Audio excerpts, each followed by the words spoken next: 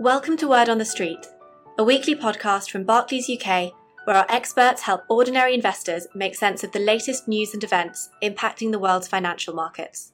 This week, Toby Cross, Head of Client Investment Solutions, and Will Hobbs, Chief Investment Officer, discuss gold, Bitcoin, and where to find investment safety in a world seemingly beset by political and economic ills. Morning, everybody, and welcome to another edition of Word on the Street. With me in the kitchen of investment truth today, our very own chef de cuisine, William Hobbs. He's going to be with me to dip his tasting spoon into the week's news stories and tell us what is sweet and what is sour. First of all, an amuse-bouche, rabbit. That was difficult to work through, so I'm glad there are some smiles. Good. So rabbits. I want to talk about valuation, Will. And over the last week or so, it was slightly longer than a week ago, but a rabbit was sold for over $90 million. And I'm interested to know what might make that rabbit worth $90 million. And the reason I say that is because in a week that we have also seen a guitar collection sold for over $20 million, with one piece in particular at $3.5 million. This links to the valuation of things like Bitcoin and, more prosaically, companies like Apple. So we will connect all of those things together, but what makes things worth what they are? Well, that's a big question for a Friday morning. It's difficult. I mean, in the case of sort of collectibles, like the ones you're describing, the Kunz rabbit and the Gilmore guitars and stuff like that, the price is simply a function of what the other side of the trade will play, what the buyer will pay, if you think about it, because none of these things, and to your point about Bitcoin and gold, none of these things throw off cash flows or dividends or coupons, which are generally the kind of the rewards from ownership, which allow us to get our teeth into something from a valuation perspective. So you're an equity analyst by training. That's your background. Just run us very quickly through how a normal established company that, for example, not even necessarily one that pays a dividend, but a cash flow generative company, how do you value that? Just in a nutshell? Well, difficult to say in a nutshell. I don't want to oversimplify, but essentially what people tend to do is they forecast those cash flows out into the future. They extrapolate to a certain extent, and then they put in a fade. And what they tend to do is they try and add up all of those cash flows and make them relevant to a present scenario. So what you do is you discount it, trying to take into account all of the uncertainty and opportunity cost that the future holds. It's difficult.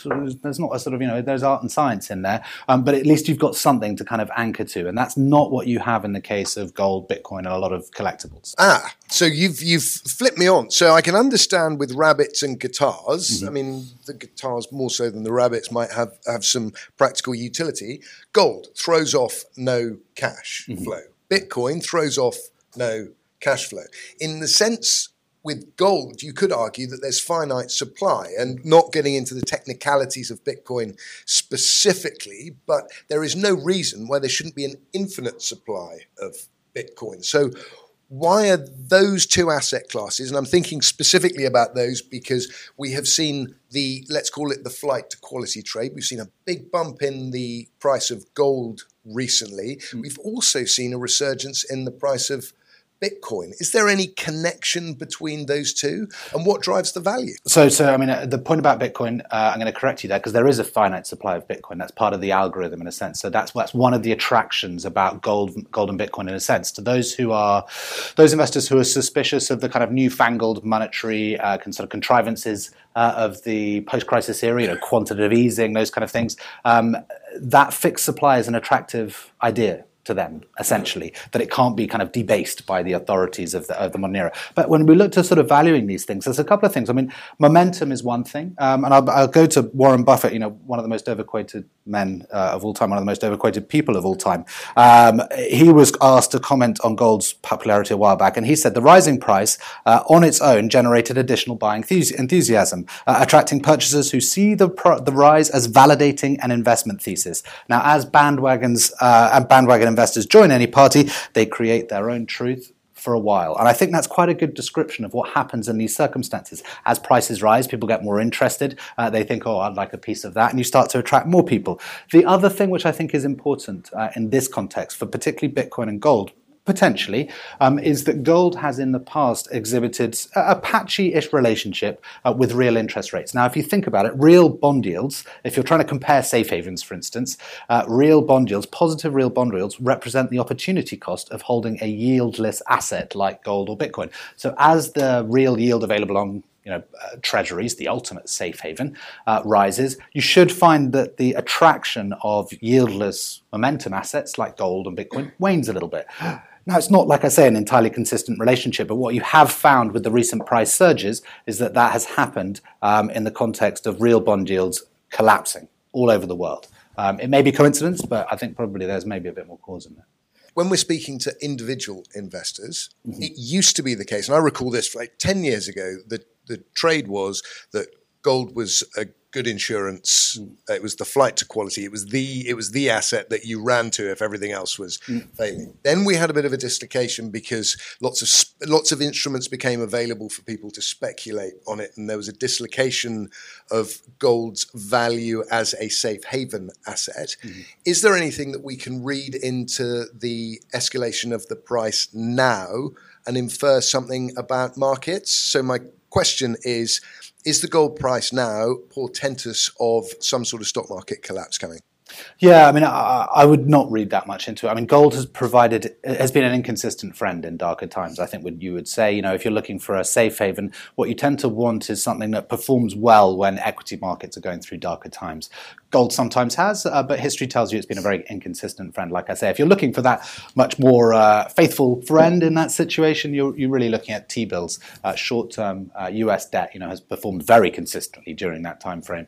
That would be the sort of the rough. Now, another thing that's cropped up in the news this week, which would affect every client who is invested anywhere, because it's the world's largest company. So the world's largest company has just lost its chief designer, or Johnny Ive has said that he's going to be stepping down from Apple, although remaining affiliated to the company through association with a new venture that he's setting up. Is this the beginning of the end for Apple, or is there something on the horizon for them, do you think? Well, always difficult to say. I mean, as you know, I'm not a single, personally, I'm not an expert in covering individual companies.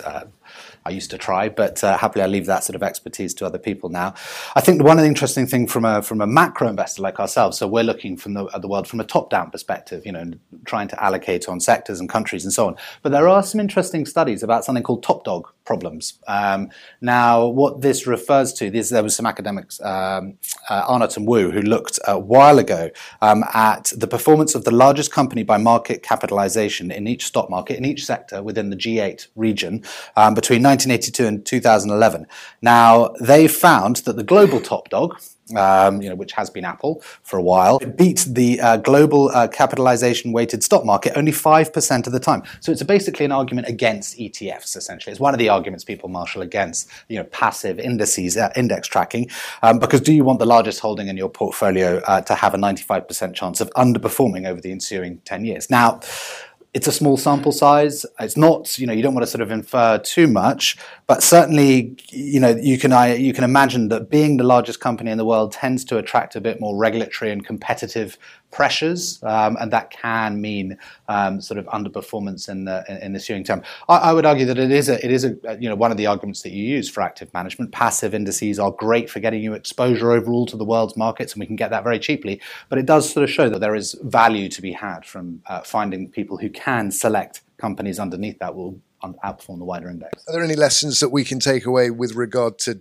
diversification, the benefits of diversion and single stock risk from this? Yeah, very much so. I mean, you've just, as with all of these things, we don't know who is going to come up with the next most exciting technology and who's going to benefit most from it at any given day. We can make certain guesses, but we don't want to have too much confidence in those guesses, to be honest. We want to be diversified and give ourselves as much chance as capturing all the amazing innovations that are going on in the world at the moment and the benefits from them. Another story which has come out again in the last 24 hours or so, and that is the closure of the Ford plant in Bridgend. A lot of redundancies are going to be made there.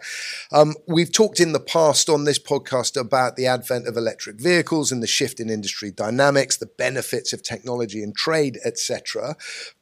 I don't want to get into the nuance of Ford particularly, but is there anything that we should be reading about the closure of that plant into the whole Brexit story, the benefits of the UK economy from a manufacturing perspective, or do you think that this is just a one-off which is identifiable to that specific company?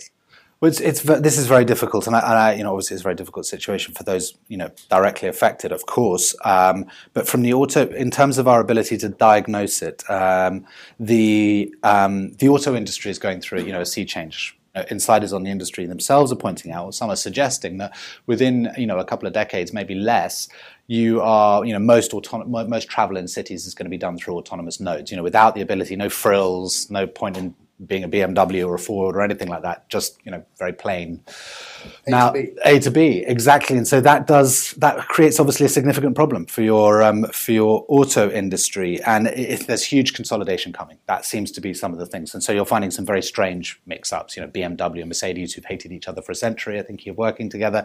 So that's all part of the context for the auto industry. What you would say with regards to the UK specifically and the auto industry is that car manufacturing globally has been one of those sectors which has really its supply chain has exploded following the ICT revolution. The advances in communication and more reliably being able to communicate with other parts of the world has allowed them to push their supply chain everywhere to where costs are lowest and they can manufacture most effectively. They would be one of the sectors that would be quite affected by a rise in tariffs, in a sense, and you are potentially chipping away at your attraction as a place to run your supply chain through with regards to the potential for higher tariffs following Brexit. So it's a more balanced story, I guess. But I wouldn't get too carried away with what's going on in the UK. The UK it looks okay at the moment, and I don't think that's necessarily, we don't want to call it Brexit or not or anything. We don't want to tag it too heavily, I think. So would it be fair to conclude then that if you had $90 million to invest, that possibly a well-diversified multi-asset portfolio might be a better way to go than buying a single pseudo-aluminium bunny to put in your porch? I think that's probably the case over time, yes. Excellent. Well, you heard it here. That's the word on the street. Thank you for joining us and enjoy a very warm weekend. All investments can fall as well as rise in value, and their past performance is not a reliable indicator of future performance. This podcast is not a personal investment recommendation.